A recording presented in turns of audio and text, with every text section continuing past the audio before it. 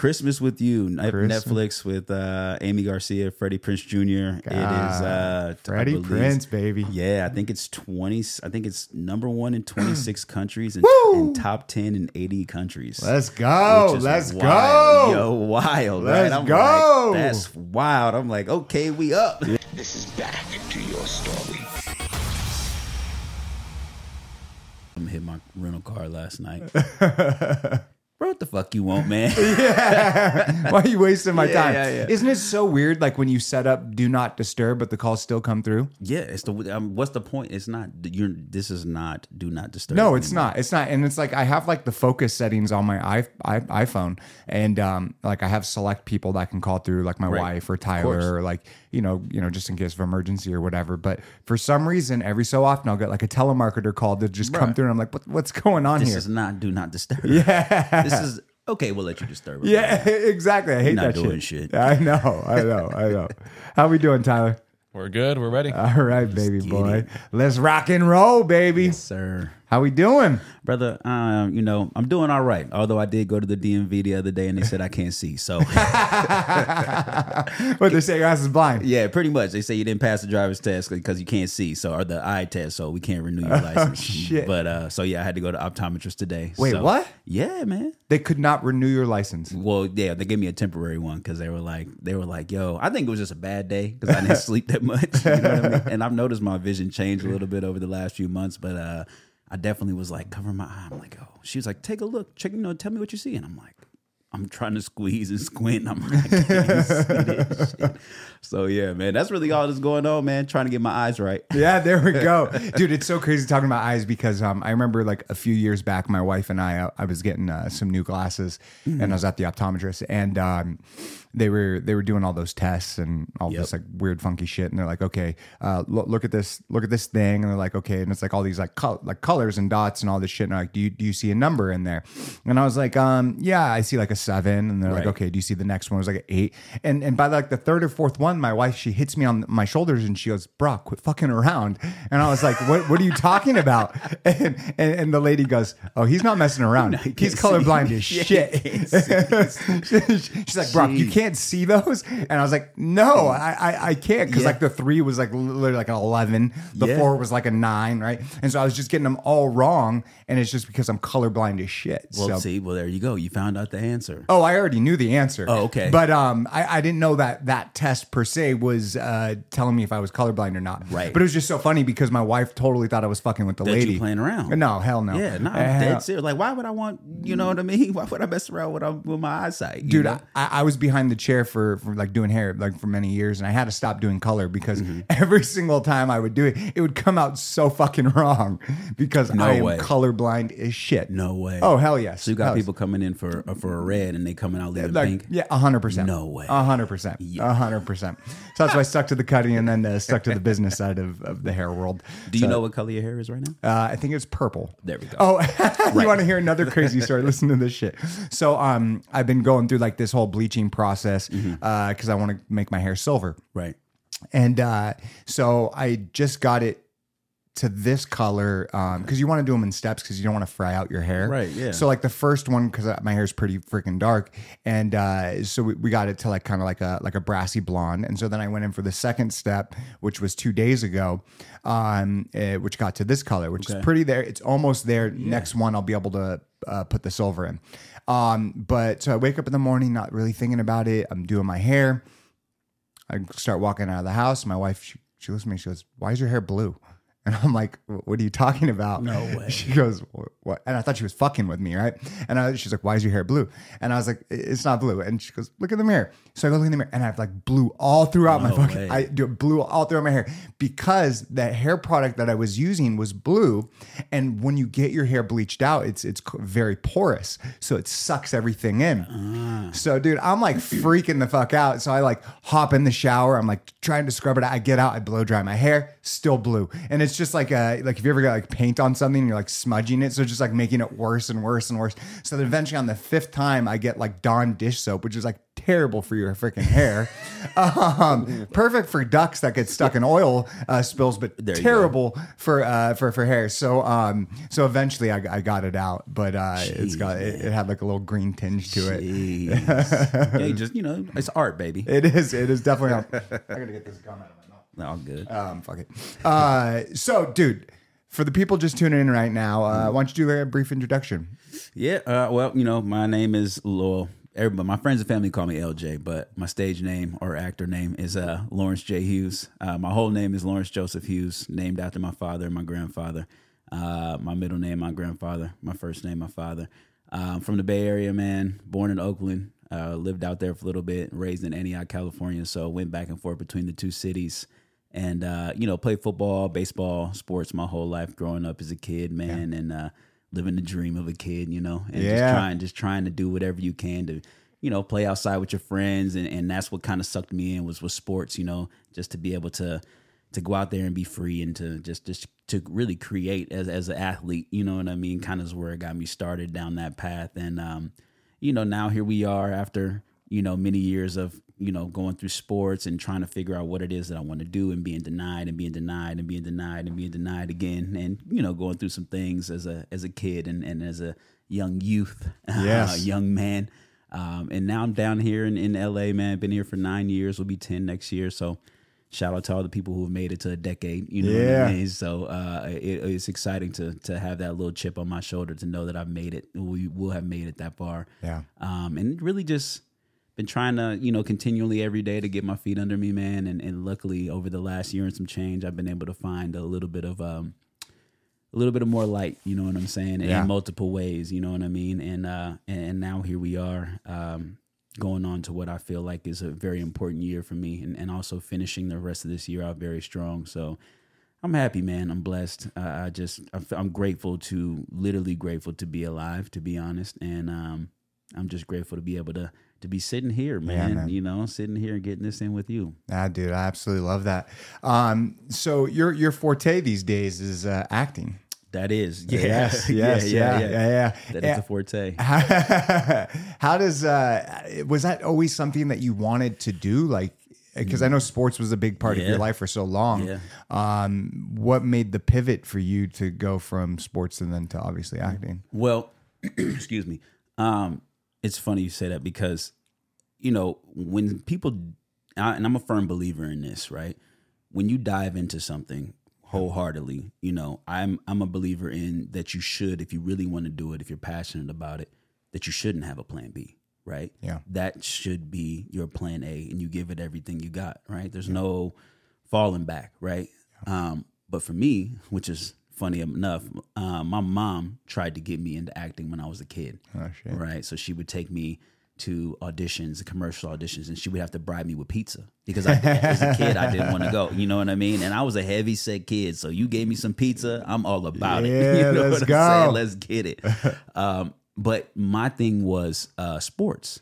And I think a lot of my love for sports really came from my father. And, my parents, I grew up in a separate home. My parents were divorced. I don't think I ever remember them being together. So that was, I lived with my mom. So that was my connection with my pops, you know what I mean? And him kind of introducing me to baseball and to football and to basketball. We would go to Raider games a lot, you know what I mean? All the time. And that was one of the things that I remember when I was young. So I think my love of sports not only came from being fully immersed in it by him, but came from trying to strengthen our friendship. Our relationship as son and dad, So I was like, okay, this is what we're going to do. But my mom always said, you're going to come back to this, the acting thing. Cause I told her, I was like, no, I'm good. So fast forward a few years, my goal and my dreams had always been, I want to play pro, whether it be baseball or football. That's it. That was plan A for me, professional athlete, period. And I was smart. I had good grades, 3.5 and up, usually always, you know what I mean? So it wasn't just like I was out here playing sports and not really paying attention to the academics because that was important to my parents too, and to me. If you're going to do it, you got to make sure you do it all the way around. Yeah.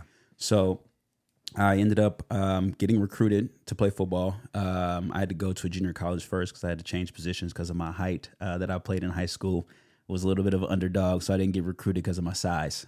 So I had to go to junior college and play linebacker and switch my position. I had to learn that in an instant. Dang. You know, in junior college, you get 2 seasons, you know what I mean? And I'm having to learn a whole new position within, you know, really 20 games, you know, if that. In the first 10 games of the season, I didn't really get to play much because I had an All-American in front of me. Yeah. So I'm learning from him, though, you know. So that was the original dream. And then I get to the University of San Diego, got recruited, luckily, thankfully, got there to continue, you know, my career and to continue my education at a really good school. And when I got there, I had to, one semester, fulfill an elective. I had to fulfill an elective just to get my courses for the semester. And the academic counselor was kind of like, yo, you know, what electives are you thinking? You know, you need one more. And I was like, I don't know, man. Like, you know, what do you think? And he's like, oh, you know, well, we could try like dance or we could do this. I'm like, no, like I'm cool. And he goes, what about acting?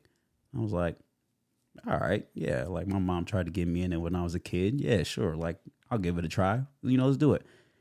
And so I get into this class and, you know, in the beginning, I'm like, okay, this is cool. It's fun. I'm able to express myself and I'm actually in there with other teammates at the same time.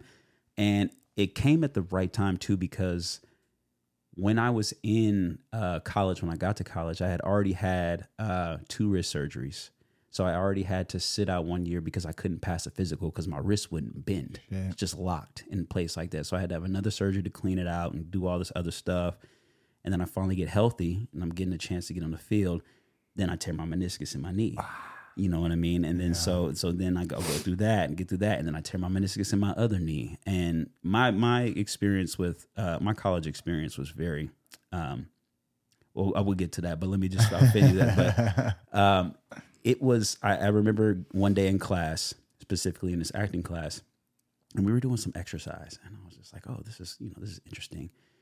And the teacher is like, I forgot exactly what the exercise was, but all I remember is I'm laying on the ground and I'm just bawling my eyes out. I'm like bawling. I'm like, wow, I'm crying. I'm like, I don't know what's going on. Never really experienced anything like this before. And the teacher, I don't know if this was appropriate of her or not, but she's standing over me and she's like, more. And I just remember looking at her and being like, oh my God, yeah, you're right, boy. I'm just crying. Oh my God, I'm looking at her. And I remember like what she's wearing and exactly to this day. Wow. And for me, you know, some people would look at that moment and think like, man, like, you know, the teacher was, you know, blah, blah, blah. She was, you know, traumatizing you. And I looked at it as, because once we were done with the exercise, I felt like I had experienced something. Yeah.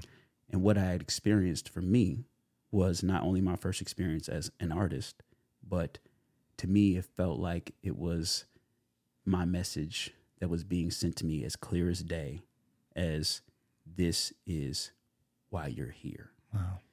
And I felt something in my spirit that I had never really felt at that point in my life, not at a football practice, not at a baseball practice, not at a football game, baseball game, anything. And I remember walking out of that class that day feeling like, this is it, bro. This is where you need to go. This is it. Whatever else happens, this was it. And it was so, it was very, it's tough to describe. It was just very, it was very moving, you know what I mean? But at the same time, it was very therapeutic. Yeah. And it came right at the time when I needed it. And, you know, even then, after that experience, I had a really, really, you know, I had really dark moments in college. But that moment was one of the moments that I'll never forget. That from then on was like, that's what I want to do. And from there, graduated, all that, moved out to LA 6 months after graduation. And I've been on the grind nonstop. Wow, that's incredible, man. Yeah, man, it's wild. What do you think that is that got inside of you at that moment, right? Because we all go through things in life, and some people say it's God, some people say it's this, some people say it's that, you know, but there are clear defining moments in an individual's life that can open their eyes up unlike any other experience in their life. Yeah. What is that to you? For me, it's God. You know, And I was born and raised and grew up in the church. I don't go to church anymore for reasons with things that happened with the church and my family, and just kind of the way they treated my family sometime after so many years of us going to that church. And I haven't found a spiritual home like that since then, and it kind of deterred me away a little bit from church, going to church. My mom still goes, but my family are the ones who instilled faith in me, right? Yeah. My grandparents, my mom, my dad, they always have instilled faith in me and believing and praying. I call me and my mom get on the phone every Monday at around 7 a.m. in the morning. We pray together on the phone for the week. We pray with each other, pray over each other. We'll switch. Her turn this week, my turn this week, go back and forth, back and forth, back and forth. You know what I mean? And, for me, that's what it is for me. For somebody else, it could be whatever. You know what I mean? But for me, that's what it's been. You know what I mean? I've always felt like that I've had a relationship with God, and I always feel like that whenever, especially if I'm open, right? Because you do have to be open mentally, spiritually, emotionally, to be able to receive any type of message or anything that may be coming your way. And sometimes you won't. Sometimes it just slap you in your face. You know what I mean? But that's what it is for me, and that's what it felt like. You know what I mean? Because it was a feeling that I still have a little bit of a hard time explaining exactly what it was, because it felt very otherworldly inside of my body, and like I was just like, yo, is this real? Like what's going on? And for me, that's what the answer was, man. Yeah. That's what it's been. So, my faith is important to me. And I like to just try to ground myself in that, So yeah. That's really important, man. And I think that what you and your mom do on Mondays is church. Yeah. Right? You're right. Right? Do you right. actually need a place to go to call it church, right? No. I think that that's in your heart and your soul, Yeah, right? yeah. And so by you and your mother doing that together on a weekly basis, I mean that's what that is. Yeah, I agree. Nobody has ever put it that way before. No, that's just the way I thought about it, right? And so it is unfortunate that a lot of people have these experiences where they have faith, but then issues within the church deter them or push them away. 100%, man. Yeah, the issues are the issues. There are a lot of issues with church, obviously, in our society right now. Yeah. And I completely understand. You know what I mean? I completely understand the issues that people have. So, and I'm not one of the people who I don't try to push anything on anybody. You know what I mean? My main thing is what I try to do is I try not to judge anybody for wherever they are or whoever they are, because I want to be your ultimate hype man. Yeah. You know what I mean? In whatever way in life, I want to hype you up. You know what I mean? I want to encourage you. I don't want to sit here and be like, you're not that. Like, nah. I mean, that's not what I was put here for. Yeah. You know what I mean? Like, I'm not in that business. You know what I mean? that. I'm in the love business. I'm not in the hate business. You know what I'm saying? Like, that's me, bro. You know Absolutely. what I'm saying? But yeah. Is it weird looking back, your mother telling you that you were going to get back to acting and it happened?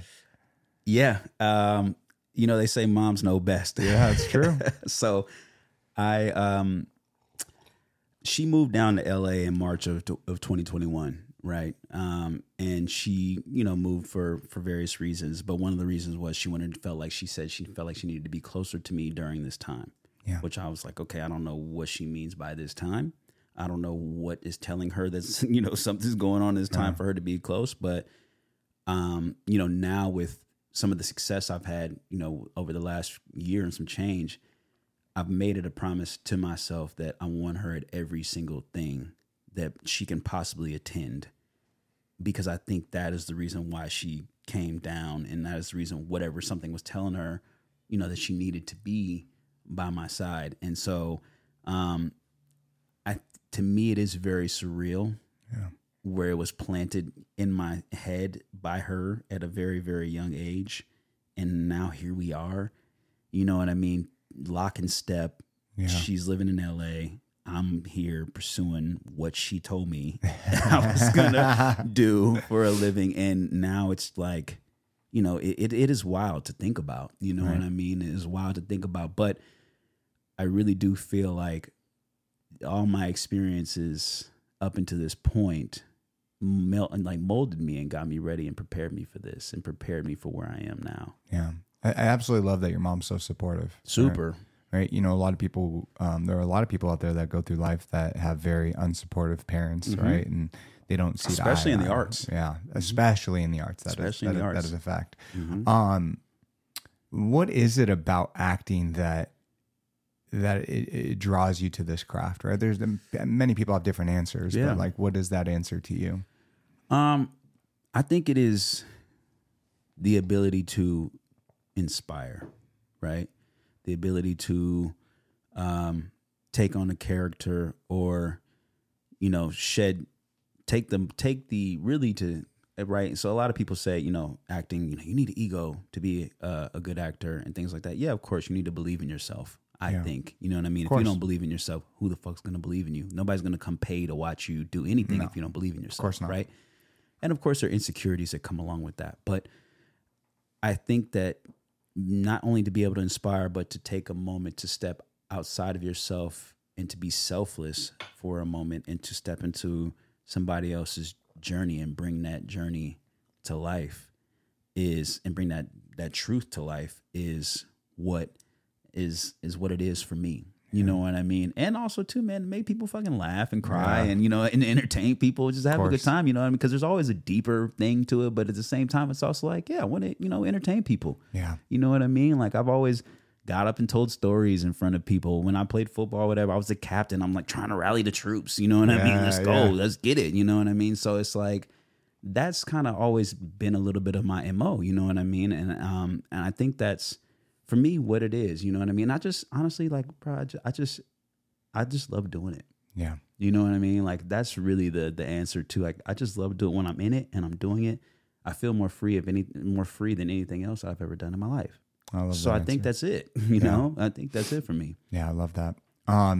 When you decided to make that pivot, right. And you had that experience, what was it like leaving home and moving out here to a place where there are thousands, if not tens of thousands of individuals doing the very same exact thing? It's a very cutthroat industry. Well, I'll rewind it back a little bit and get Let's go. Rewind it. Yeah. So like I mentioned, my college experience was, it was good. I met a lot of cool people and I had a lot of friends to this day. And, you know, I found my passion and things like that. But my college experience was really dark, to be real. There were times when, you know, I had a couple of surgeries, and post surgeries, you know, I was addicted to pain pills. Nobody knew, you know what I mean? And then when I finally was able to wean myself off of them, I was selling the pain pills. You know what I'm saying? So I'm like, it ain't, you know what I mean? There's neither one of them is really, you know what I'm saying? You know, so it's like, you know, so that, and then the issues I had with my coaches at the school, you know, coming close to like fighting one of them after a game and having to be broken up by teammates and just not really in the best space as a young man. You know, I remember calling my mom and my dad in tears, just like, you got to get me the fuck out of here. You know what I mean? And I never talked to my parents like that. You know what I mean? And I was just like, and they were like, yo, what's going on? But wildly enough, man, I was able to stay and still work through all these dark ass times and emotions and feelings, you know what I mean? And was able to come through. So there was really, when I decided that I was going to jump into acting, it was kind of already like, I was like, look, man, like, dream number one already didn't work out, bro. You know what I mean? And to be real, did you give it everything you had with dream number one? And at times I had to admit, because, you know, when I was young, I wanted to blame everybody else. Yeah. This person did this coach not playing me, blah, blah, blah, blah, blah, blah, blah. But was I studying my playbook every day? No. Was I going out and partying sometimes too much instead of going to physical therapy to rehab my surgery, to rehab, you know what I mean? Yes. You know what I mean? I wasn't as locked in as I had been in the past. And I got distracted, you know what I mean? Which, it's understandable. You're in San Diego, man. Yeah. I'm going to school in San Diego, you know, 19, 20, 21 years old. So I'm like, yo, let's go get it. Let's go. Yeah, exactly. Yeah. So I stepped, when I decided to go, you know, I'm going to make what that time was like. It was like, look, I'm going here.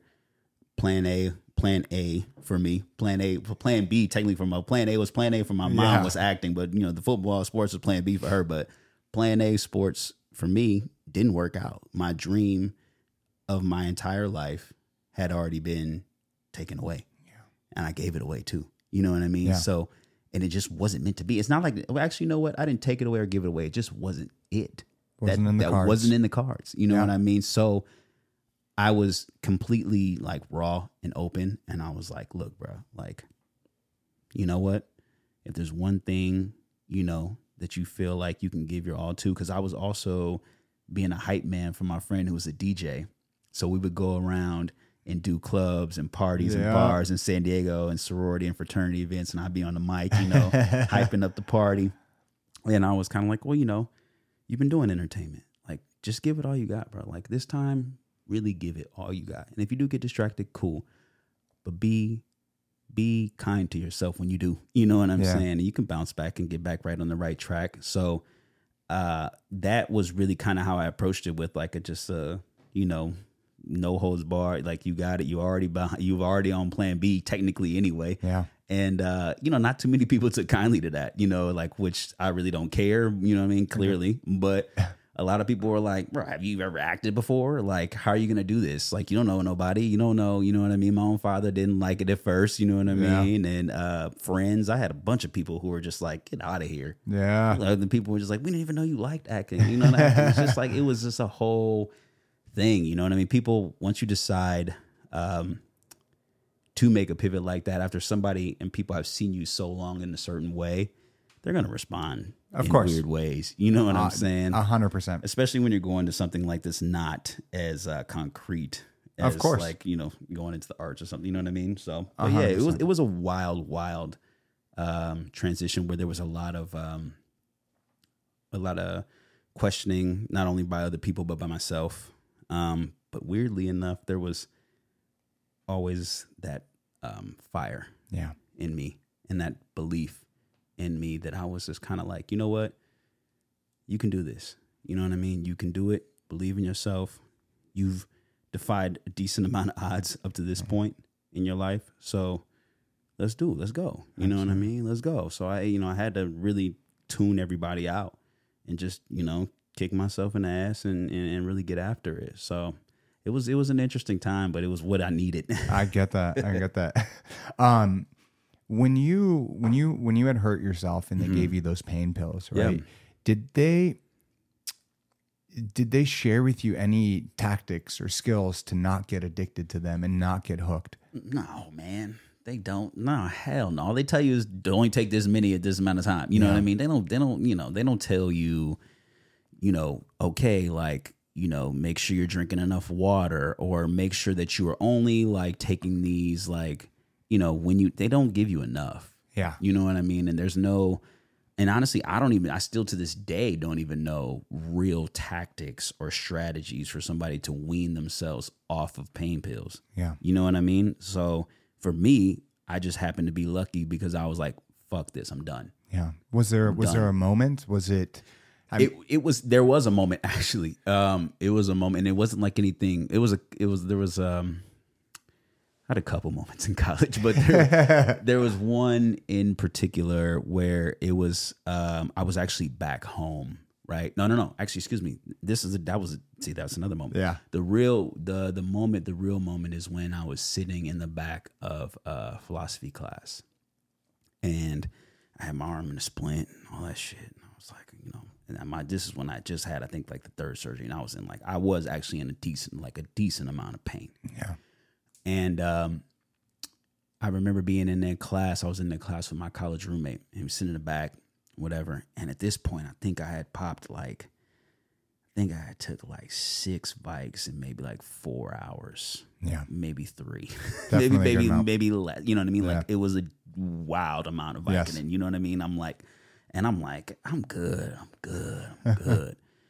And I remember, I vaguely remember, I was told, I remember a little bit.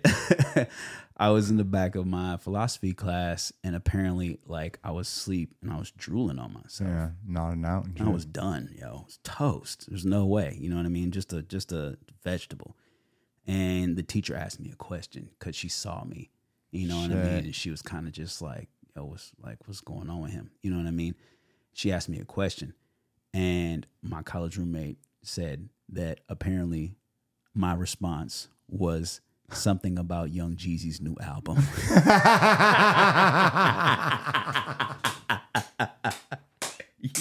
Let's go.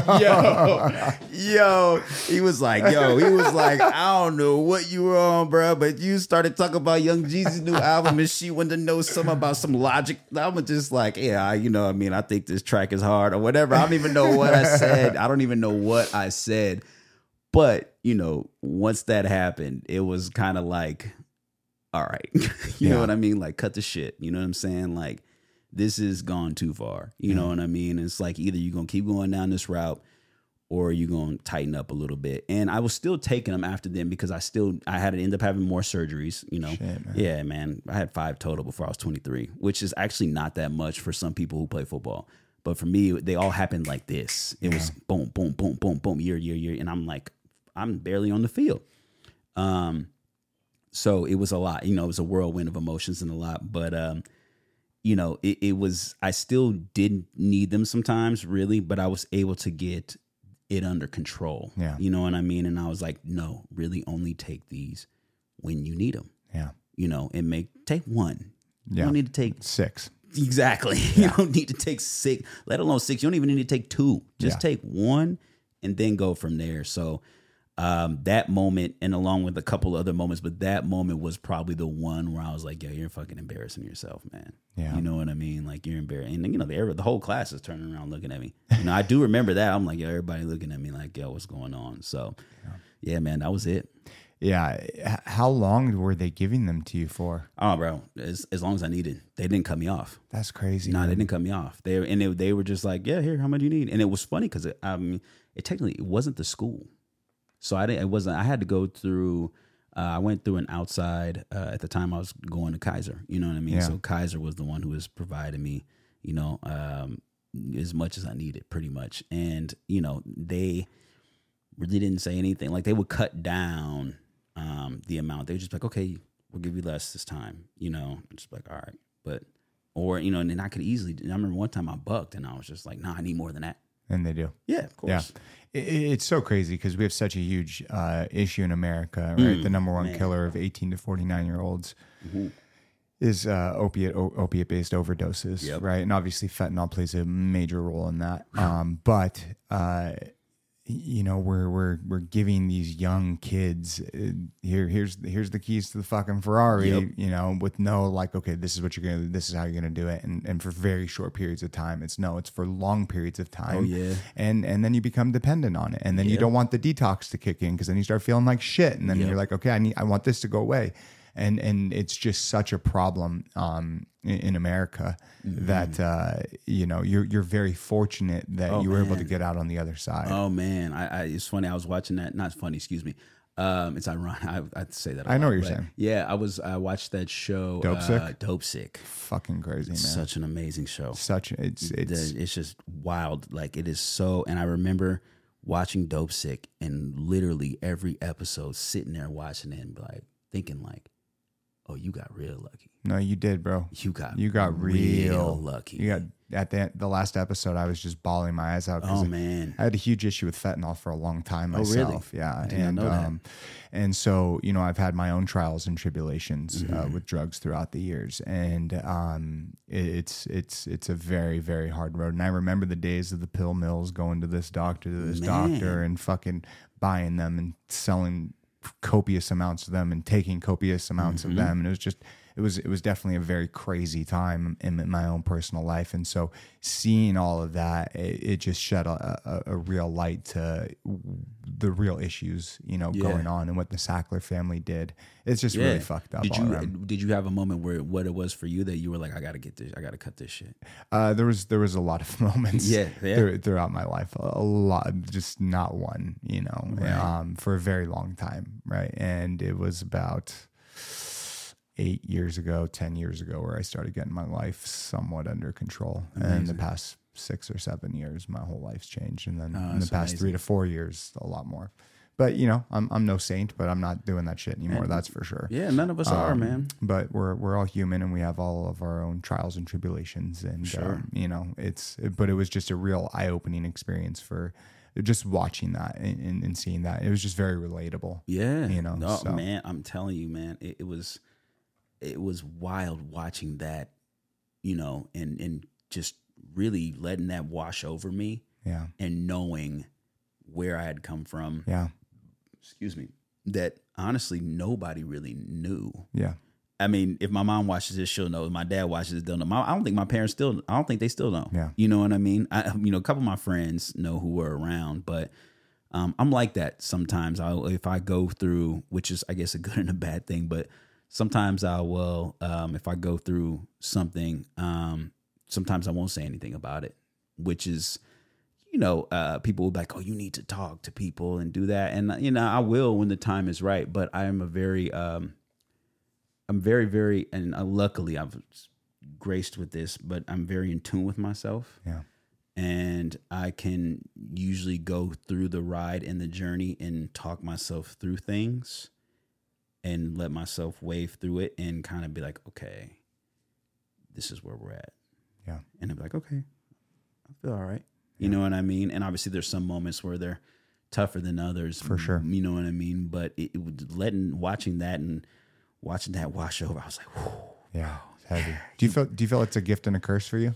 What, to be able to be in tune? To be able to be very in tune with yourself, Yes. but still being maybe not as open? Yeah. Well, it's funny because if I talk to somebody or people ask me about some things, and then I'm very open. You know what I mean? As I have to be, especially as what I do. As an artist, you have to be. Very vulnerable, very open. But yeah, I do think it is a gift and a curse at times because there will be moments where I want actually somebody to talk to, and maybe somebody is not available at the moment. Or at the time being, and I'm just like, sorry, you got it anyway. Yeah. You know what I mean? And I'll sit there and think about it and chill. And then sometimes I'll realize and feel it physically kind of hindering in a different way. I'm like, man, like why does my chest feel tight sometimes? You know what I'm saying? I'm like, my back feels a little tight, things like that, or, whatever. And then I'm like, yeah, that's why. Because you're not expressing or talking to anybody sometimes, or, and then I'll be like, okay, let me go find somebody to, my mom, friends or whatever, be like, hey, yo, this is kind of what's going on. You know what I mean? But the gift on the side of that is that like being able to think about things from both perspectives before I emotionally react. You know what I mean? But then at the same time, when it is getting to the point to where the emotions are boiling over, I'll let myself feel how I need to feel. And then I'll work through that. It's funny, when I was a kid, I went to go see a doctor and they took my heart rate and he was like, yeah, for a second, I didn't know if you were alive. I'm like, what do you mean? I was like, what do you mean? He was like, you have the slowest heart rate I've ever seen of a human being. Jeez. And I'm sure it's changed now. Yeah. You know what I mean? Of course, over years, but yeah, I guess, I don't know, maybe I got lucky with that. Maybe this isn't my first go around on this planet. You know what I mean? But it's just, man, I don't really let the highs get too highs, and I don't really let the lows get too low sometimes. So I think that's kind of the gift of it. Yeah. My wife is like that as well, where I'm like fucking just balls to the walls. Like if things are good, I am fucking, if there's 10, I'm 100. And if things are fucking low, if it's 1, I'm 100, negative 100, right? Yeah. Or it's like my wife is like an even 5 the entire time. You're like, aren't you happy? I know. Get the fuck up. Yeah. Aren't you sad? Aren't you mad? I'm mad. Yo, but she always has to put me in check. She goes, because there are times where like I'll be like very excited about something, and I'll expect everyone else around me to be as excited, right? And then I let that maybe like hurt my feelings that not everyone else is excited, and she has to put me in check sometimes, like, babe, not everyone is like you, right? It doesn't mean that we're not happy, we're not excited, right? It's just not and just kind of like, okay, that makes a lot of sense. Yeah, right? yeah, it is tough, you know what I mean? It's like, I think that has to do with a little bit level of, whether it's conscious or unconscious, like a little level of expectancy. Yes. You know what I mean? I can get like that too. I think we all can, especially I'm not quick to judge really anybody, no matter what they do. I try to give everybody the benefit of the doubt and give people all of my energy when I come into contact with them, because I would want the same, you know? Yeah. And when it doesn't happen, sometimes I'm like, yo, Yeah. so you just taken from me. Yeah. You know what Yeah, I'm saying? yeah, You're yeah, just yeah. taken from me. And then it's like you said, you got to scale back. And like your wife says, not everybody is like you. Of course. So just meet people where they are, but don't lower your frequency if somebody is lower. You know what I mean? 100%. You know what I mean? 100%. That's a very valid point, right? And that's beautiful, because you don't want everyone to be just like you, right? No, man. That's no the, fun. That's the beautiful thing about human beings, is that we're a spectrum, right? And you got people of all different flavors and all different shapes and all different everything, right? And that's what just makes us very unique. Right. But all right, so getting back to your story, right? So Yeah. I want to, like, you made that pivot, right? You're like, let me ask this actually. Yeah. When you decided to put sports behind you, Okay. how hard was that, right? Because you have to figure, like, Yeah. it was everything for Yeah. you. Yeah. That was your whole life. Yeah. And then to finally hang it up, Yeah. that's got to be a hard pill to swallow. It was the hardest pill to swallow. No pun intended.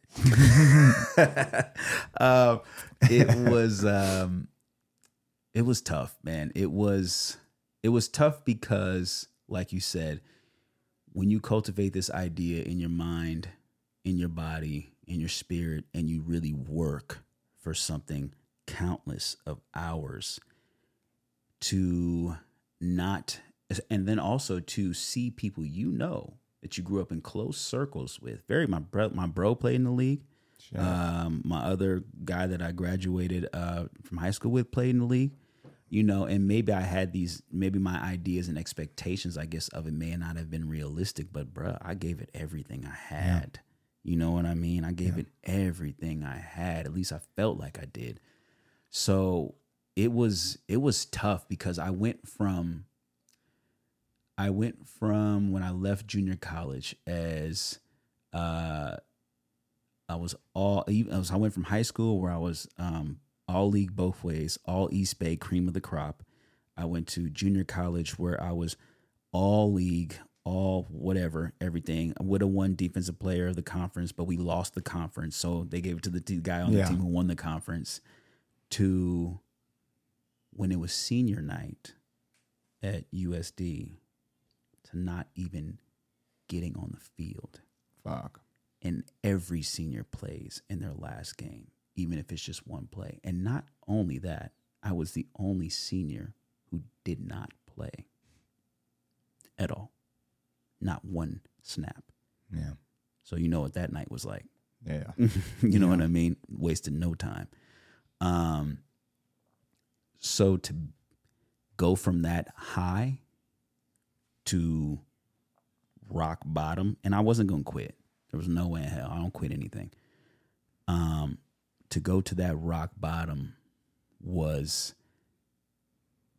aside probably from my grandmother passing and my brother's death, was one of the hardest things that I've had to deal with. Yeah. As far as making that, like, where do we go now? You know what I mean? Because even if I did have that experience in acting class, I was still like, yo, your dream is done. You know what I mean? It's over with. It's not going to happen. And, you know, there were opportunities potentially, maybe possibly for me to keep playing, but I knew it wasn't realistic. Even when I was going into these opportunities, I'm like, it's over with. I was already half-hearted in them. You know what I mean? So it was a tough pill to swallow. But, you know, giving the gift of what I was given in that class, I was able to get back on the horse of life, I guess, and just being like, okay, cool, there is something else out there for you. But, man, bro, yeah, you know, going from all in to, you know, almost being like looked at as like, you know, people turning their nose down at me. It was tough, man. You know what I mean? Like, you know, and I know people were talking behind my back for a fact. And I really did this, you know, I didn't care because that was nothing that I could control. But I can even tell the way like some of my teammates were looking at me, because when I came back after one of my first surgeries, my first time back on the field, I was dominating shit, killing everywhere. Started right away. Within a week of practice, elevated to a starter. Went from 4th string to number 1 after like 2 or 3 days of practice. You know what I mean? I was like, oh yeah, we're here. It's time. Yeah. It's time. And even my teammates like, we've been waiting, you know, blah, blah, blah, blah. And to see them, some of them, not all, some of them even look at me, and I can't blame them, even looking at me like different. I was just like, damn, bro. What's their issue? Yeah. That's their No, shit. yeah. And I came around to that, but in that moment, It's right? You know, I'm 19, 20, 21 Young years man. old. I don't know. You know Yeah. what I mean? So I'm just like, in that moment, I was just like, bro, like, you know, really, it's just like, you're done, bro. Yeah. You know what I mean? So, and it was tough. That was. It was very, very, very, very tough for sure. You know, being a young man going through those experiences, it is very hard to realize that it's not the end of the world. But in the moment, Oh man, it feels feels like fucking terrible. it. Oh yeah. Right? But you have so much life to live, and you have so many other amazing opportunities and things that any young man will be able to do. But at that moment of living only 19, 20 years on this planet, it's a hard pill to swallow. Oh man, especially when almost half of, or if not more than half of that time in your life up until that point was dedicated to Yeah, that. absolutely. You know, of so- course. When or if you ever have kids, Mm-hmm. will you encourage them to play football? With all the issues that you went through, all the, injuries and everything. Yes, and here's why. Well, I won't encourage if they. I want to hopefully, God willing, that I will be a father someday, and God willing that I will be able to be an open enough father to encourage my kids in whatever pursuit that they take interest in. Yes. Right. I will encourage my kids to try different things. Yeah. And then whatever they find a liking to. Right. And the reason why I wouldn't want my kids to play tackle football young, just from the head things. I mean, I've CTE, had, oh my all God, this, bro. yeah. I had the worst, even all the surgeries I had, the worst was I had one major concussion at the end. And I was just like, yo, that I can still feel to Yeah, this day. I get it. You know what I mean? I don't want them to play tackle that young. Yeah. I didn't. Luckily, I didn't because I was overweight. Yeah. I was a fat kid. And I played baseball, but football, they're like, nah, you can't make weight again. It was funny. My dad, we were trying to go to tryouts one time, and I was like, yo, Dad, can we go to these tryouts? He was like, I don't know why we go. You know you're not going to make weight. And at the time, it crushed me, but now I think about it level, like, he was right. He was right. But it's just like way overweight, just hoping. I'm like, nah, I might be able to lose, 30 pounds in an hour. Yeah, let's go. So let's try it. Yeah. But no, I want my kids to I want to encourage them to do multiple things. But, if they do want to play football, the lessons that I took from football have not only helped me in life, but have directly helped me in acting. Yeah. And I wouldn't trade them for the world. How so? For one, right, football is the biggest team sport out there. So, number one, the best player, whatever, maybe it's the quarterback, is just important as 53, right? Or the trainer or the whatever, right? So, number one on the call sheet, Denzel Washington, is just important as, in my opinion, as the second AD, right? Yeah. The second AD or whoever may be running to get Denzel's coffee. Yeah. You know what I mean? And he maybe not want to, he needs his coffee before he can hop into this scene. Yeah. Right. So, that ain't got nothing to do with director, the director, the writer, the producer. Nah, that's between these two. Right. So we're all interconnected. So you have to be collaborative. Yeah. Right. In order for us to win, we all need to be on the same page. We all need to collaborate. We all need to listen. We all need to help. We all need to do our jobs and play our parts and play our roles to the best of our abilities. Right. And most importantly, we all have to be able to sacrifice something. Yeah. And that correlates directly with the arts and acting for me. And I also think the level of being able to stay disciplined, one, persevere, and prepare, right? So I have to, go for an audition, whatever. I get the sides, whatever, right? I get the size the audition may be due in 2 or 3 days, 3 or 4 pages, whatever. I need to learn my lines. I need to go through this. I need to think about the scene, think about the character, look at the show, do my research as far as who the writers are, blah, blah, blah, figure out the tone, do all that, right? So, excuse me, that is equivalent to I'm getting a game plan for the week. We're playing this team. It's a 4 or 5 page thick game plan. Here are their star players. Here's what they like to run. Here's who's out and who's injured. Here's who the coach and who he's coached for in the past. So I'm doing my research. Boom, boom, boom. There's the equivalent right there. Yeah. Then I do maybe a little rehearsal on my own. I'm practicing during the week. Equivalent. Boom, right there. Now it's game day. Now it's audition time. Going in or self-tape now. I have to be able to let go of everything that I just prepared for. Same over here. And I have to be locked in and present in this moment, because what I prepared for here might be different from what I'm getting from the person who's reading with me or acting with me, or what I prepared for here game wise may be completely different than what they're coming out with as a game plan. Yeah. We ain't never seen this play before. Oh shit, I've never seen nobody do this line this way. Okay, I got to respond truthfully, right? I get that. So to me, for me, it directly correlates, not just with acting, but just life. These are all life lessons. Yeah. You know what I mean? It teaches you so many life lessons. I'm so grateful for all of the ups and downs that I went through playing sports, because I would not be able to be who I am to this day without them. Yeah. I really wouldn't, man. And I would encourage my kids to play sports, or help my kids, you know, whatever they wanted to play sports in general. Doesn't necessarily need to be football. You know what I mean? Just it is such a violent game. But if my kid fell in love with something like I did, who am I to tell him no? You know what I mean? Or her no. Yeah. I can't, you know what I mean? You know, and whatever it is they want to pursue.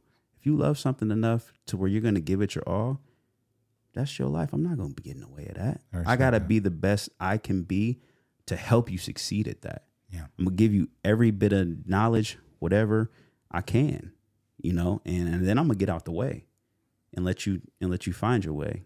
And then you'll come back to Pops when you need it. Yeah, you know what I mean? definitely. You know, or if you even need Pops, you know what I mean? Now, what happens if it's bare knuckle boxing? I'm going to be like, come on, man. Like, knock that out. And I was like, let's go. Let's go. Knock that out. Yeah. No, I mean, I'm going to be supportive. Duck, Bob, come on, get out the way. Get out the way. I'm just joking. Yeah. All right. So, before I asked you that question, I did have another one. So, when you finally made that choice to move to Los Angeles, like I said earlier, thousands, if not tens of thousands of people are trying to do this all the fucking time. Yeah, man. What is that grind like for an up and coming actor? It's got to be so hard for the psyche, right? Because you get a lot of no's before, most do get a lot of no's before they start getting yeses. Just very competitive and cutthroat, and just all the different types of interactions that you meet people from all over the fucking map that, you know, have this kind of like a, you know, kind of cutthroat mentality. Unlike where, like you just said, like kind of picking everyone up, right? Especially starting the beginning. It's like if you have 30 people auditioning for a role, right? You know, at least 25, if not all of 30, them, 30 30 if you're of this, lucky. Of those people will do anything to get that fucking role. Right. Step all over you, do whatever the fuck it is to get that role. Yeah. Right. What was it like for you coming up in this world? Well, it was interesting, right? Obviously, you know, it does come with a lot of ups and downs, and a lot of perseverance and a lot of stressful nights. But for me, I found every little bit of it in a weird way, weirdly fascinating because it was just so new to me. Yeah. You know what I mean? And I was like, oh no, this is what I have to go through. Right. So maybe just naive. And I was just kind of like, oh, this is, you know, I got to go through this. I got to go, you know, I'm thinking of that. And I was honestly so interested in immersing myself in the craft because I knew I didn't have any, that I was like, I got to get in class. I got to learn. I got to do this. I got to study this. I got to do this. I got to do that. Right. And then obviously, you know, of course, when you go through that and you start auditioning, then you realize you're like, okay, there are a whole lot of people trying to do this. Yeah. You know what I mean? And I think that the most important part of I found over that journey was trying to find out what it was that made me unique and what it was for me as a craftsman that was not only going to make me stand out, but help me get to the truth of whatever it is in any situation that I'm in as an actor. But yeah, man, when you first, it's funny because, I was lucky enough to land a couple of gigs when I first started out. Right. And then I went 5 years with no work. Shit. 5 years with no work. And I was just acting in friends' indie films, web series, just in class, reading books, helping people with their tapes, watching people book things, and still being able to try to be the best I can to be supportive because that's who I am to my core, But those 5 years were tougher, in my opinion. More tough, excuse me. It's all good. It's all good. Then as opposed to when I first came out here, right? Because when I first came out here, I was so focused on trying to find my footing that, getting a couple no's, I was like, all right, cool, like whatever, what I mean? Maybe I'm just not there yet. And I didn't feel like I was there yet, So I was just like, yeah, it is what it is. But when you go through years of training, right, and putting in the time and effort and commitment to it and knowing you're ready, feeling in your gut that you're ready, being told by people who have been in the industry for a long time, you're ready, but not being able to land a job for 5 years, that's when it was starting to wear on me. Yeah. And then also getting close, super close, obviously. Like a lot of us have those journeys where like, oh, we were right there. That was it. Yeah. That was it. But those 5 years were tough, man. They were tough. They were tough because at the same time, it's like, I got to go wait more tables at PF Chang's. I got to go do this. I can't, we can't. I don't got enough money for rent. I'm going to pay rent. Fuck, the water's been off now for, months. I'm washing my face with Crystal Geyser bottles. I'm going down to Target to take a shit because the toilet won't play. You know what I mean? I'm trying to really, showering at the gym, doing all that. And so those 5 years, were really like, they were trying, you know what I mean? Really like, here you go. Like, here's a test, for you. And I'm like, I can only imagine that a bunch of people in this business are going through this. And I can bet you that this is when a lot of people quit. Yes. Right now. And I don't blame you. Yeah. I don't blame you. You know what I mean? But that's what I think was what it felt like for me. You know what I mean? In that moment of those 5 years of being and knowing and feeling like at your core you're ready, and still not getting the opportunities to be able to try to put on, to be able to try to get a crack at it, So that was it for me, I think. Yeah. What was it that held you back from quitting? Because, dude, oh, man. 5 years. Yeah, 5 years. 5 years. 5 years no work. Tons of auditions. Yeah. Right. And at that time, it wasn't self-tape, so you had to drive both. It was both. Okay. Yeah, both. But more driving. More driving, yeah. Right? And knowing mentally, physically that you're ready for this, having everyone tell you that you're ready for this, but then having the man or woman behind the fucking iron curtain, if you will, right? Mm-hmm. Saying, nope, you're not good enough. Yep. Right? Yep. What is that like? And not giving up? Because that's fucking crazy, dude. It is crazy.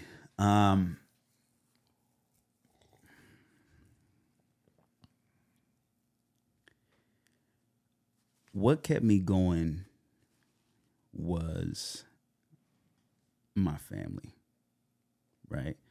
And my reason why that I wanted to do this and why I'm doing this. And there was, it's tough to explain, but there was still a fire in my gut burning within that time that was honestly getting bigger. And it was because every time they were just pouring more and more gasoline on it. And I'm just like, okay. You know what I mean? And that was the part of me. That's part of the the athlete thing where I'm like, I kind of had to control a little bit because sometimes I can get too, you know what I mean? Yeah. It's like, and then it's like you're getting in your own way that way because it's different, you know, with the art. But Of course. but that fuel was what I needed, you know? And then having the support of someone like my mom, you know, believing in me and, you know, weirdly, and not even weirdly, but like sending my self tapes to her sometimes, right? And her just responding like, shit.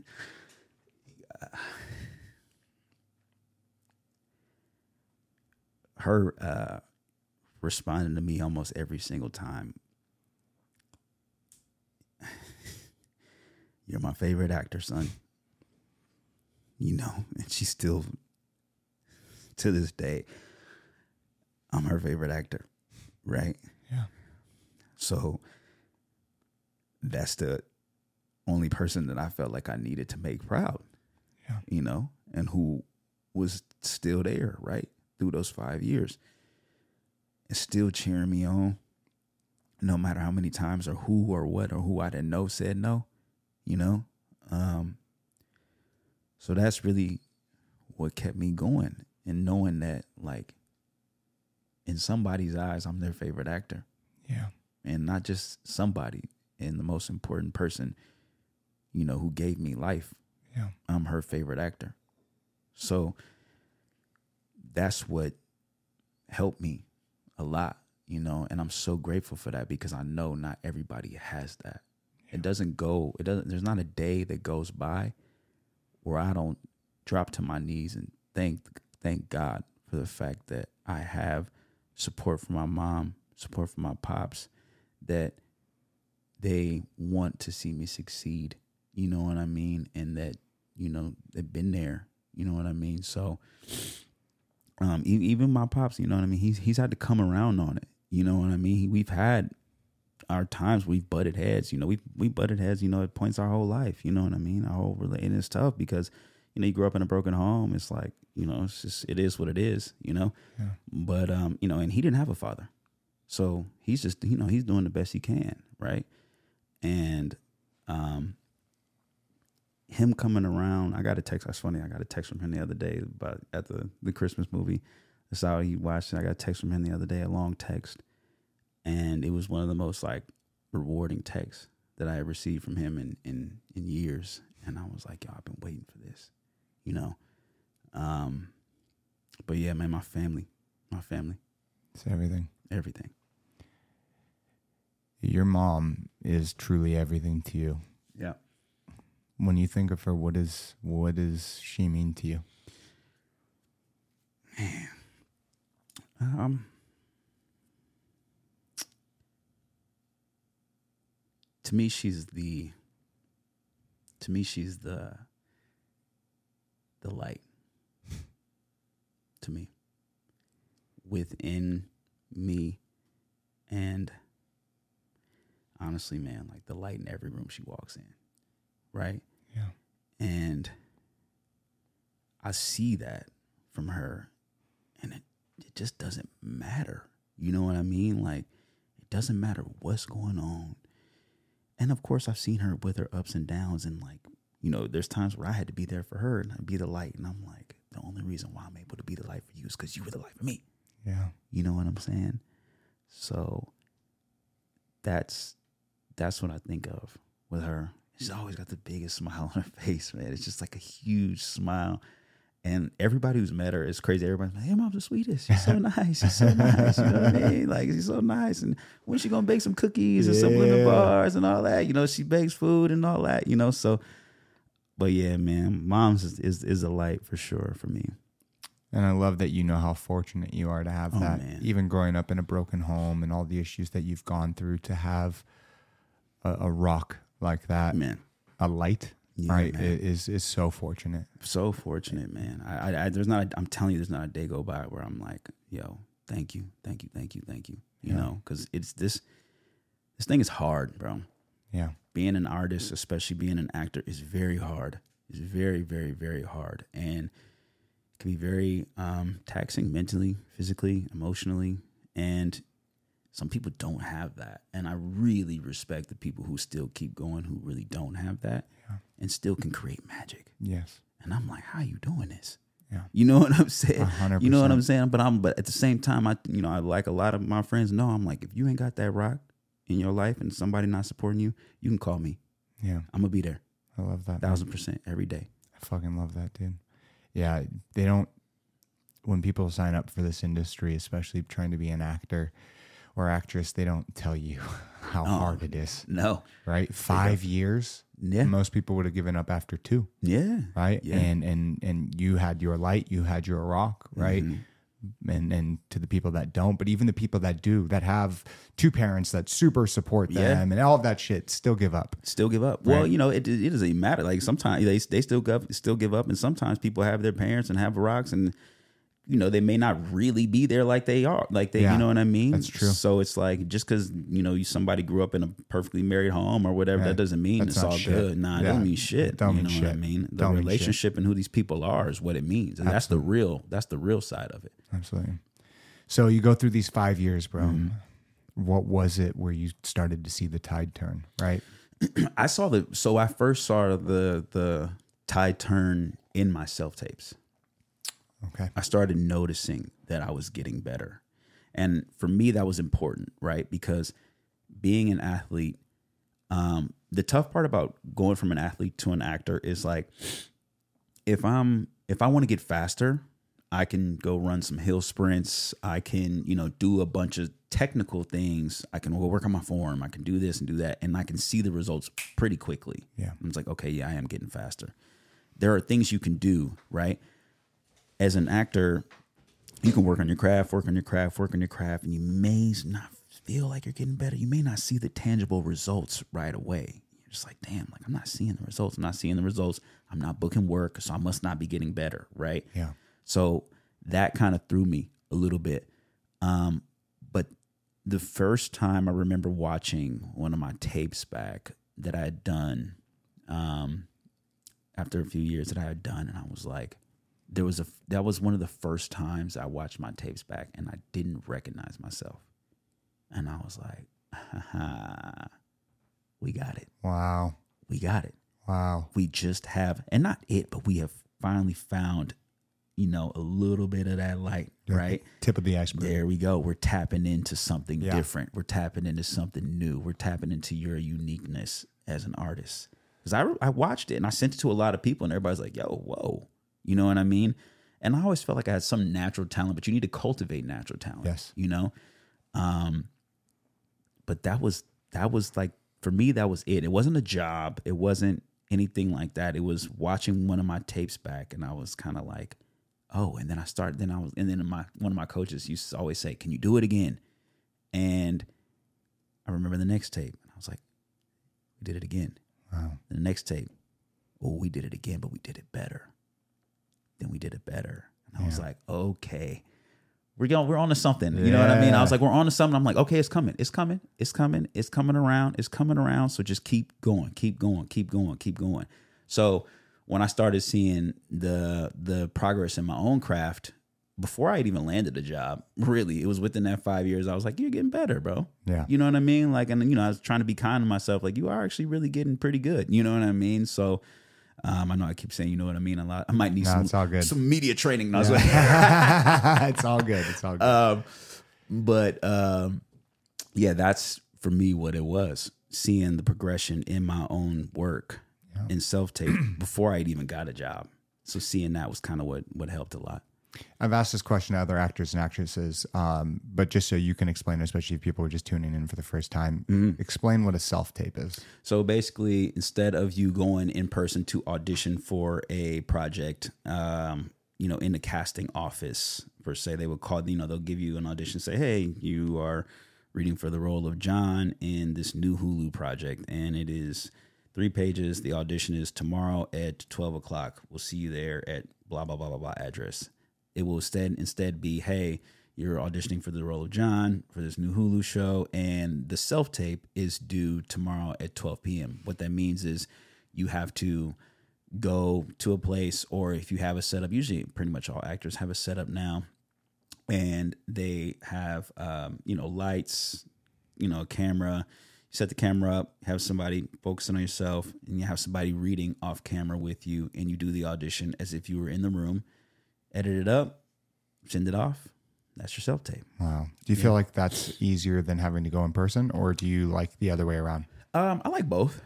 I like both. I think that the convenience of self-tapes is easier. Like, I don't have to get in my car and drive miles across, the city and waste gas and completely change my day around and miss work and do things like that. That I don't miss at all. Yeah. The actual feeling of being in the room, I do miss a little bit, because there's really nothing like that. You know what I mean? You don't really know what's going to happen. So you really got to be like, you know what I mean? The thing that I do love about self-tapes is, one, the convenience, and two, it's really up to your own discretion as far as, like, you really can create anything. You know what I mean? You can sometimes get too creative with it, but there's a comfort with self-tapes, right? But I think within that comfort, to do your best work, you do have to seek a little bit of uncomfort and that little bit of spontaneity while you're doing the self-tapes. Because the problem is, some people do self-tapes, and I run a self-taping business now, so I've seen this happen a lot. People will want to do it 15, 16, 17, 18, 19, 20 times. And I'm like, the spontaneity and the best work, in my opinion, usually lies within the first 4 takes. Makes sense. If that makes a lot of sense. You know what I mean? And you're not trying to perfect it and do this one moment and throw it, and like blah, blah, blah, blah, blah. So that's where self-tapes can get a little tricky, because you can start overthinking it. But you do have a level of freedom, more so, I would say. Sometimes it's tough to always turn over and give all your freedom in the room. And when you get to that place, then you're really good. Yeah. But there is a level of like ease with self tapes that I think, especially for a lot of people who, including myself, there's, no matter what, you're always gonna get a little nervous. Yeah. Before anything. But to me, the nerves just show you care. That's exactly it. Yeah. The nerves just show you care about it. But yeah, that's kind of, to me, the difference between the two. I really don't necessarily have a preference, but I do like the world that we're in now, the self-tape world. Yeah. You made a good point that the nerves shows that you care, right? Because you even asked some of these like rock stars and people that, the Drakes and the Paul McCartneys and the greats, right? That have been touring forever, right? Yeah. You ask them, how do they feel before they go on stage? Get butterflies, right? Oh, yeah. The excitement is still there. Once that's fucking gone and out the window, you're just doing it for a paycheck. Do something fucking else. Do something else. Right? So that is a very valid point, right? Yeah. Like, even before I do a podcast, every single time I get those feelings. Like excited, right? Yeah. But, the lights are on. Yeah, like, okay, absolutely. Cameras are rolling. 100%. It's very, very normal. So you go through those 5 years. Mm-hmm. You're starting to see a shift and change in the way that you're doing things. What was it what was like the first thing that you landed? Oh, yeah. So for me, it wasn't anything crazy. So it was, I think Jess, I'm not sure. I think Jess Bishop, but she, her now husband, Zach, kept, of course. Yeah. We're having him come on the podcast. Oh, it's perfect. Willowbrook. Oh, so there we go. That was that's what it was. Yes, that's right. Yeah. God, my man. Yeah, it's all good. Football, man. Facts. Football, man. Those concussions. So there was that movie, The Willowbrook. Zach, he saw like my materials, and I didn't really know him yet like that. This was kind of when they had first started dating and things like that. And we were, I think this was March of 2021. So we were still a little bit in, like, we're still very much in COVID, and then the lockdown and things like that. And there wasn't much work, which is interesting because right before COVID hit, that's when I was actually getting a lot of momentum. It was like callback after callback after final choice, like to the point where I wasn't even auditioning, in the pre. It was like, oh, you're just going straight to the directors and all that. I was like, oh, we're almost there. Boom, shut it down. I was like, all right, exactly, whatever. Yeah. But so he saw like my material, things like that, and he was like, yo, I got this script, shooting in Iowa. And I was like, Iowa? I was like, I don't know about that. I was like, whatever. So we talked about it, and I was like, yeah, I read the script, and I was kind of like, you know what? let's do it, man. Like, you know, Yeah. I'm not doing nothing else right now. I'm sitting at home, and I actually did like the script, you know, and I liked him, you know, more than anything, you Yes. know, as a person. I was like, oh, this seems like a good dude. And of course, like, you know, I love Jess. I've known her for years, you know, and she was also very like, she was doing it. So I'm kind of like, and I think Jess is super, super talented. Yeah. And I've worked with her, you know, I've known her for years, worked with her for a lot. So I'm very excited always to work with her. And they were, you know, grateful enough to bring me on to the project as one of the leads, which I was kind of like, okay, cool. This is, you know, not my first time leading a film, but one of the first times, you Yeah. know what I mean? Being like, okay, I'm doing a little bit, you know, not a little bit, I'm carrying a heavy amount of the load here, you know? And then on top of that, I was like, okay, cool. I get to go fly out to Iowa. I mean, it's Yeah. Iowa. I never really seen snow Cold as before. fuck. It's cold as hell. Wait, did you say you've never seen snow before? Nah, not like that. I've never been in snow. You know, I'm from here. Like, I'm from Cali. You know what I Yeah. mean? I've never been to Big Bear, Tahoe. I've never done any of that. Holy shit. Yeah. So it's like, I've seen it like in the mountains off in the distance. Yeah. But I'm like to the point to where I'm stepping on a lake and I'm like, oh, yo, this lake is frozen. Like, I'm walking on the lake. Nah, bro. Like, it's negative 19 out here, you know? So Yeah. never been in anything like that. So that was a challenge for me, but that was like the first thing, right? And Zach was gracious enough to give me a lot of freedom, to give all of us a lot of freedom as artists, and he's very collaborative and open minded and very best idea wins type of I love that. director, yeah. Which I was like, you know, this is a great person to work with. It gave me a lot of freedom and growth in my own craft doing that, you know. So it was like, okay, you know, we haven't worked in 5 years, but to be able to go out and do this and to be shooting in a place that is outside of LA, doing a film with people that I like and care about, this will be cool, you know. So I went and did that, and I think I learned a lot of valuable lessons on that, and really was able just to grow, like I said, as an artist a lot, you know, through that. And I think to me, that was kind of the springboard, right? That was kind of the springboard where when I came back to LA and I felt very like creatively fulfilled, and I was like, okay, I think we're in a good place. You know, we're in a good place. We're in a better place. But I think more importantly than anything, and I think this is conducive with any type of profession you go into or just life in general, the things that I had going on in my life and the energy that I had around me weren't right. Yeah. You know what I mean?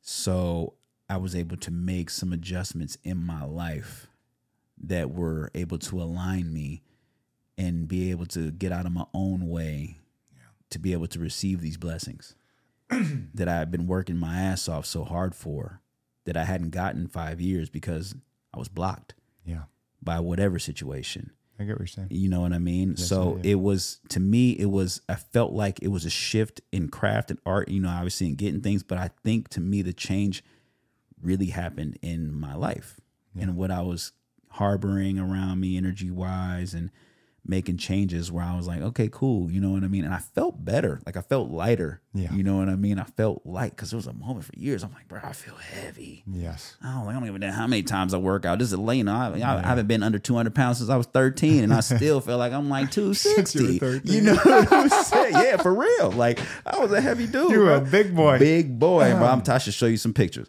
But you know what I'm saying? But like I was still, you know, even with that, I was still feeling heavy, you know what I mean? But I started to feel a little bit lighter when I made some adjustments, and I was like, oh, okay, maybe this will correlate. Like maybe I'm finally listening. I'm finally growing up. You know what I mean? So to me, that's really what it was. I love that, man. Yeah, man. So you go through that experience, right? How long was it until you filmed your now infamous top 10 Netflix fucking film, brother? Man. Congratulations on that. Thank you, brother. Thank you. Yeah. Thank you.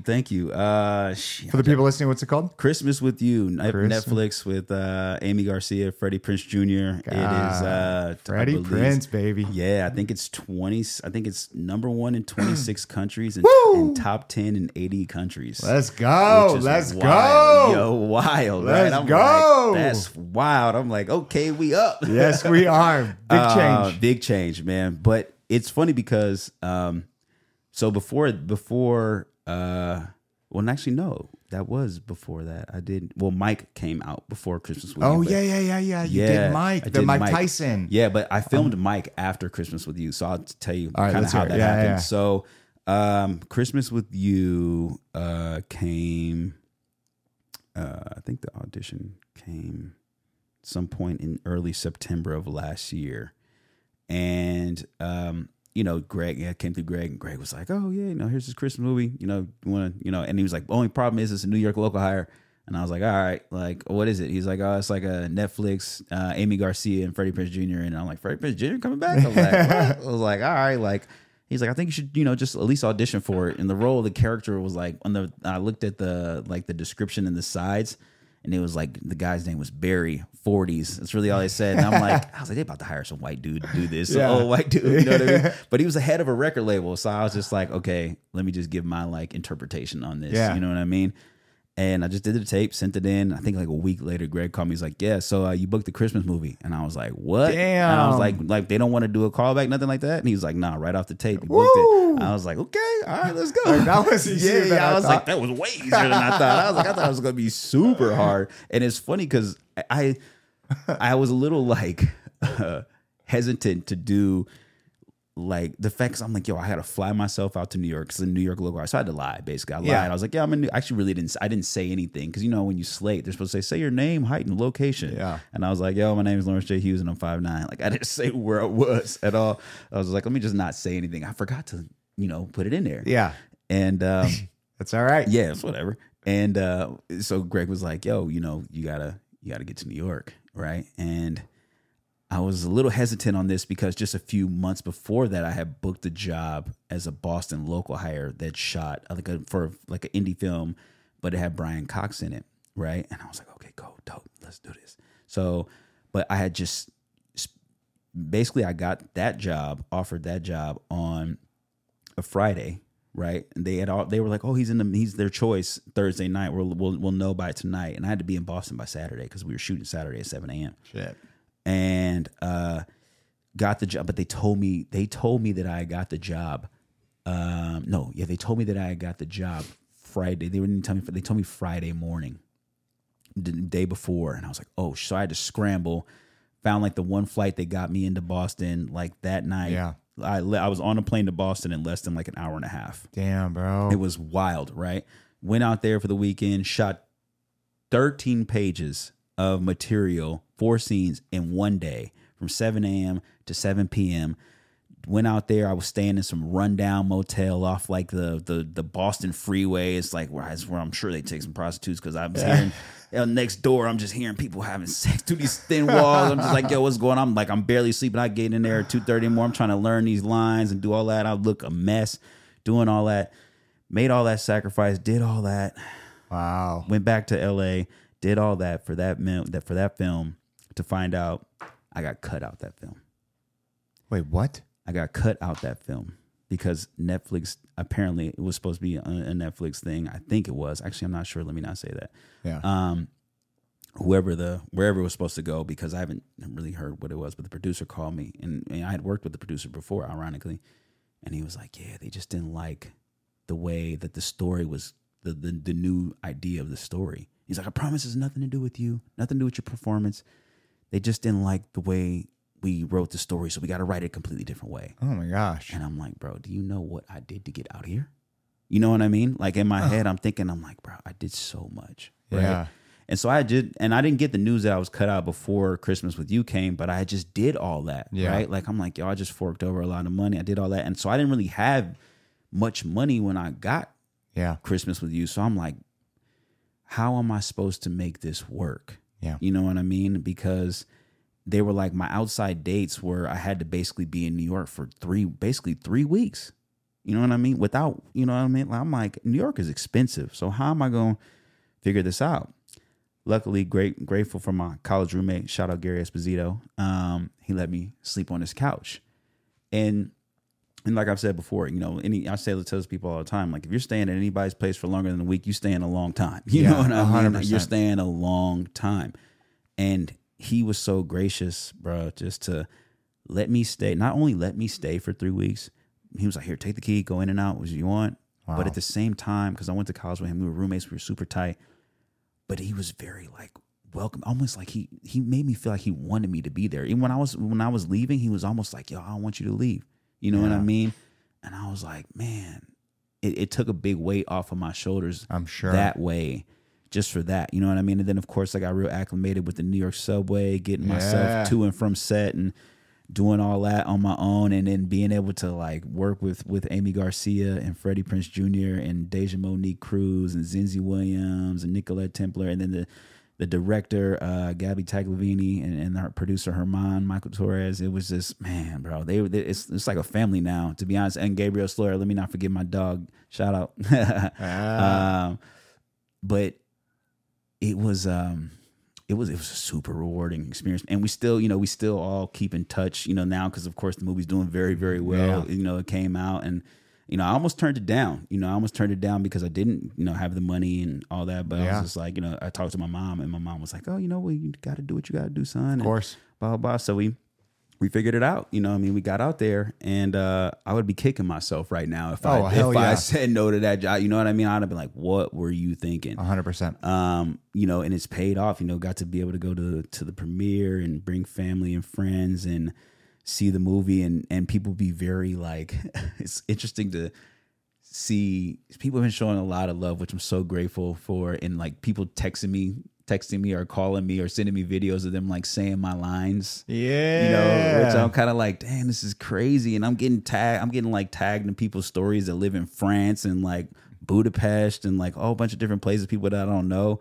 And I'm kind of like, man, this is what you're doing it for. This is what you stuck through it for. Yeah. You know what I mean? Like, this is even the sacrifice I had to make to sleep on that couch. And at the time I thought I had like a hernia, so I wasn't like working out and all that. So I was like doing my scenes, and like in between scenes I was like, oh, you know what I'm saying? I was like, what's going on?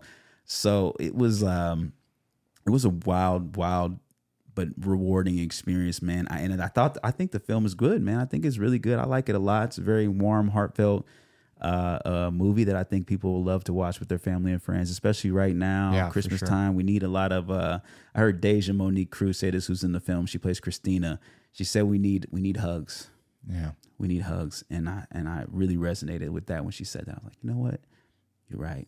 We need hugs, and that's what this film is. It's a very loving film, and I'm happy that I can be a little bit of I wouldn't say a bad guy, but a little bit of a guy who's like, people are like, I got a little bit of an asshole. You know what I'm saying? Which is cool because it's completely opposite. Yes. But it was such a fun role to play. You know what I mean? To bring to life. But I'm very happy with how it turned out, and I'm very fortunate to be able to work with so many talented, amazing people on that project. And I'm so happy that people are liking it, and it's doing as well as it's doing right now. It's definitely doing well, my friend. Man, I just found out today that it's like one of the most searched things on Netflix right now. Like, on my way over here, I was like, "That's what the great, hell? man! Great, congratulations! Thank you, brother." Okay, so you go through that, right? Then how did you land the Mike Tyson? So Mike came. That's cool. Yeah, bro. So it's funny because they try to say sometimes they're like,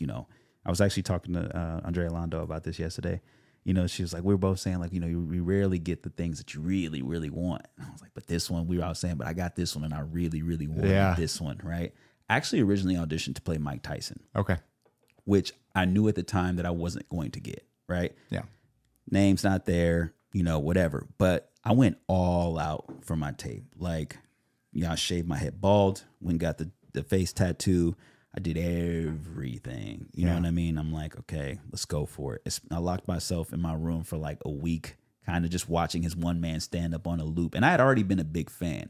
I love his podcast. Yeah. I grew up, my pops was a big Tyson fan, so we watched the fights a lot growing up. So, I mean, I've been following Mike Tyson for years, right? So just to be able to audition to play Mike Tyson, I was kind of like, That's whoa, cool. This is like the best audition I've ever got in my life. You know what I mean? So I'm going all out. So do the whole thing, go all out.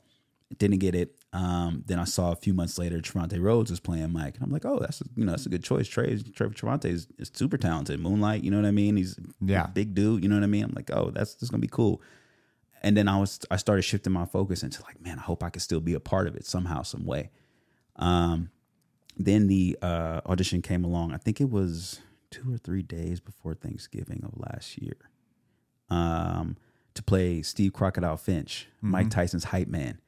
And I don't know, bro, like something about it Hype was, man. yeah. So something about it was like, this is one of them. This is the one I'm gonna get this one, because I've been a hype man my whole life. Like I was the hype man for football. Yeah. I was the hype man for my boy when he was DJing. I hype up my friends. I hype up my family. I hype up myself. I'm like, I'm going to get this, right? And I want this. You know what I mean? Like, I'm going to get it. So I do the audition and I knock it out the park. I watch it. I'm like, you did your thing. You know what I mean? You did your thing on this. And I think it was the day before Thanksgiving is when my agent called me and she was like, you're on the Veil. And I was like, oh, okay, cool. I'm like, all right. And of course, I'm like, damn, right before Thanksgiving. So now I got to, of course, go through the holiday and nobody's going to be back to work until like, you know, the next week. I'm like, so I'm waiting the whole weekend, like on pins and needles. And I'm waiting. And I think it was Monday. It was that following Monday. I got up to use the bathroom at like 5:30 in the morning. And my agent at the time, she was in the East Coast at her visiting her family. So it was like 8:30 over there for her. And she was getting ready to hop on a flight back to LA. So I get up to use the bathroom, wake up out of my sleep. And, you know, sometimes you check your phone when you get up. So I was like, and I was already on pins and needles anyway. So I was like, let me see what's going on. So I check my phone and I see a long text from her, like a decent sized text. She's like, LJ, you booked Mike. You booked, at the time, it was called Iron. You know, she's like, you booked Iron. And like, blah, blah. I was like, let's go. I'm trying not to scream because it's 5:30. I'm not trying to wake people up in the apartment complex. I'm like, let's go. I'm like juiced, super juiced. And she's like, I respond right away. And she calls me. She's like, what are you doing awake? I was like, I was using the bathroom, but now I'm wide awake. Let's go. Let's celebrating. You know what I mean? And then so I'm like, I'm super hyped. Of course, I didn't go back to sleep. You know what I mean? I'm up. I'm just like geeked, right? Yes. Out of my mind. And so they flew me down to New Orleans, you know, Hulu, Disney, all that, flew me down to New Orleans. First time I had been flown out like first class for a thing. I was like, oh, this is the good life. I'm like, okay. So of course, you know, I'm like, yeah, I'll take a wine. I'll take another wine. Yes. She's like, you want another one? Yes, I do. So it was cool, man. It was a very cool experience to be down in NOLA. And my bro who played in the league, who I was talking about, he's on the Saints coaching staff. So he was down there, you know what I mean, at the time. So I got to go to a Saints game because of him. He's like, yo, here goes some tickets. And took one of my castmates down to the Saints game and just enjoy NOLA. I got to see him and hang out with him. And I got to work with Trevante Rhodes, which was super dope. But I also got to work with Russell Hornsby, man. And that dude, bro, that dude is a legend. I love Russell Hornsby. Just took me under his wing. Whatever question I had, even if I didn't have a question, just imparting wisdom. Yeah. Even if we just sat with him. I watched him. You know what I mean? I watched almost every move that he made. I would watch this dude. There's a bunch of extras, and this dude would hold court. You know what I mean? Because it could get long. Yeah. You know what I mean? People were there over and over and hours and hours and hours and hours and get long. He's just holding court, making everybody laugh, keeping everybody engaged, just being that dude. And I was like, that dude is that dude. Let's go. You know what I mean? So, but it was really cool to work with him, and it was such a fun experience. I developed a lot of friendships from that as well. And I'm very excited. I'm very happy how that turned out too. In my opinion, I've said this to people before, but in my opinion, one of the top 5 greatest character entrances in entertainment history. So character, I gotta watch it, man. Check it out, bro. Yeah.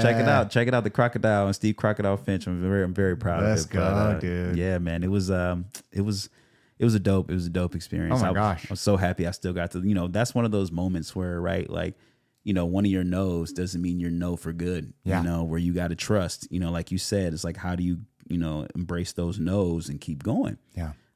You got to trust that the work that you do and do your best work, that somebody will take notice and they'll remember you. Absolutely. And that's exactly what happened. Yeah. Exactly what happened. Fucking love that, man.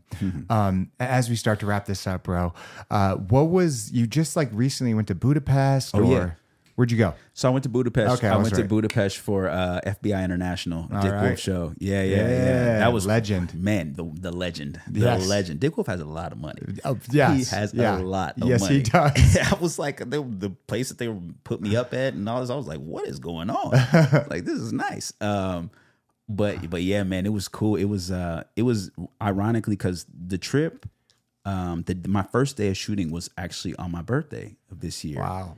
So it just felt like one of those moments where everything was, just Yes. right where it needed to be when it needed to be. And I'm like, everybody out there just treated me so well. The people were so nice and they were just so welcoming. Even when I was at the hotel on my birthday, they were like, "Oh, happy birthday!" And I'm like, "What the hell?" You know what I mean? I'm like, I'm eating. They put a cake in front of me, like it's a nice cake with happy birthday, candle, all Yeah. that. I go to shoot. I come back to my room. There's another nice cake with another happy birthday on there. You know what I mean? So it was a trip that I needed right at the perfect time. Yeah. For me to take a step back and take a step out of LA just to gain some more perspective. I love Europe, man. I want to Yes. live. I want to live in Europe, honestly, for like a year or so. Every time I go out there, I feel like I'm connected to some sort of roots. Or wherever I go, it doesn't even matter. I get what you're saying. Yeah, So, it was a very, very cool trip, and the show, the shoot went well, and the episode came out, and it was a nice little spot for me in that episode. Got to throw some people around and be the military arms leader, all that. So that was cool. And I think, for me, that's one of the things that I pride myself on as an artist. Of course, I'm grateful that I'm able to experience something and see like, Budapest and things like that. But to be able to feel like I'm versatile enough as an actor to go from, the Willowbrook playing a brother who's in a guy who's in a foster home who is adopted brother and sister with a girl who's completely opposite of him. Yeah. And be able, to play a role like that, and then to go into, a record label exec who wears Rolexes and big chains and $5,000 watches and $5,000 suits, to playing a hype man, a guy from the streets, so playing a hype man for Mike Tyson, to playing a military guy who's able to throw some people around, bark commands, bark orders. And I also, got a role on NCIS LA where I'm playing a kidnapped husband who runs a architect company with his wife. You know what I mean? Like, those, to me, I'm so grateful that people are able to see like, oh, he can do a lot of different things. Yeah. And I want to continue to be able to do that, to be able to show that I'm a versatile actor. Yeah. That I'm not just, you don't need to just put me in he's a former football player, former athlete, so let's just stick him in an athlete role. Yeah. Let's just play this again. It's like, nah, like I can do a lot. Yeah, you can. I feel like I can do a lot, and I'm grateful that I've been able to run into teachers and mentors and people who have helped me cultivate my craft to the point to where I can do a lot. I love that. This is the last question, right? Yeah, of course.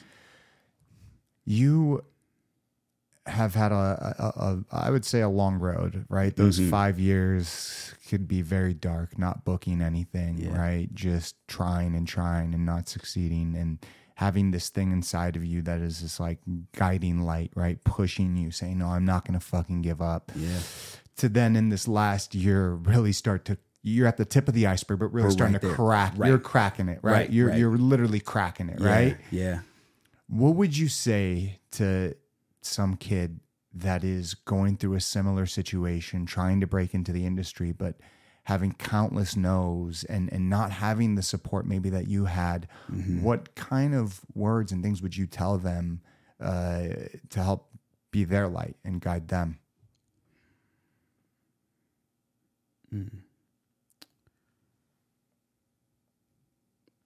Don't quit. Don't quit. Because something led you here, right? Yeah. Something lit this fire inside of you to want to do this. So do your best to keep that fire lit, whatever way, shape, form that you can. And constantly realize that you are your hype man, you know? Yeah. You have to be. Otherwise, again, who's going to want to pay to see you do anything? This is a multi-million-dollar business. Billion dollar business. People ain't. It costs $30 to go see a movie. Yeah. It costs $13 to have a Netflix subscription. You know how much all these subscriptions cost? People are paying good money to see you entertain them. Yeah. So you got to believe in yourself, right? And it's going to get hard. It's going to get hard. But nothing worth having is ever easy. Ever. Ever, ever, ever, ever, ever. The struggle is what makes it worth it. Yeah. From my experience, that's what I would say. And I would always say, and I can't sit here and act like this is my thing, but God rest his soul to one of my most like heroes, in my opinion, Kobe Bean Bryant. Yeah. Stay curious. Always. Stay curious even when you are doubting yourself. Why? Why are you doubting yourself? Let's find the answer. Stay curious about all of that. Because sometimes you just might be having a moment. You know what I mean? Absolutely. And you might be able to work through that moment instead of letting the avalanche roll. I love that. Curiosity, man. I love that, brother. I love that. I appreciate you, man. Man, thank you. Thank you. Thank you for having me, bro. Absolutely, man. Where can people check out your stuff, your latest movies, shows, and Instagram? Share all that shit. Yeah. Christmas with You on Netflix. Mike on Hulu. I'm in episode 7. I make my big entrance in episode 7. I'm in 8 as well, but a little bit less. You can follow me on Instagram at Lawrence J. Hughes. Don't have a Twitter. That's probably a smart thing. Smart, right? Yeah, probably smart. Stay off of the Twitter. Yes. So that's my advice to the kids. Stay off Twitter. But yeah, man, at Lawrence J. Hughes on Instagram. And that's pretty much where you can find me. Also, if you any other actors out there, if you do need to get a self-tape done, at Canvas Tapes, that's my Instagram for my self-tapes. I'm more than willing to help people out. You know, if you need, I love helping people with self-tapes. I know how tough it is out there without, having a community. So if you need, let me know. I'm willing to help, willing to lend my hand. I love that. How do you spell that? CANVAS tapes. All right, cool. I was just making sure it wasn't like AT. Canvas Tapes. Nothing crazy. Right. Yeah, or you could just DM me on my own Instagram and say you need a tape done, and I help you out. Let's go, brother. Yes, Thank you sir. so much, man. Man, appreciate Let's it. Let's go, baby. Let's get it. Boom. We out. All right, brother. We out. Let's go. Is it right into here? Yeah, fuck it. Right into here. Oh, that was fun. Oh, that was great. Much love to you, man.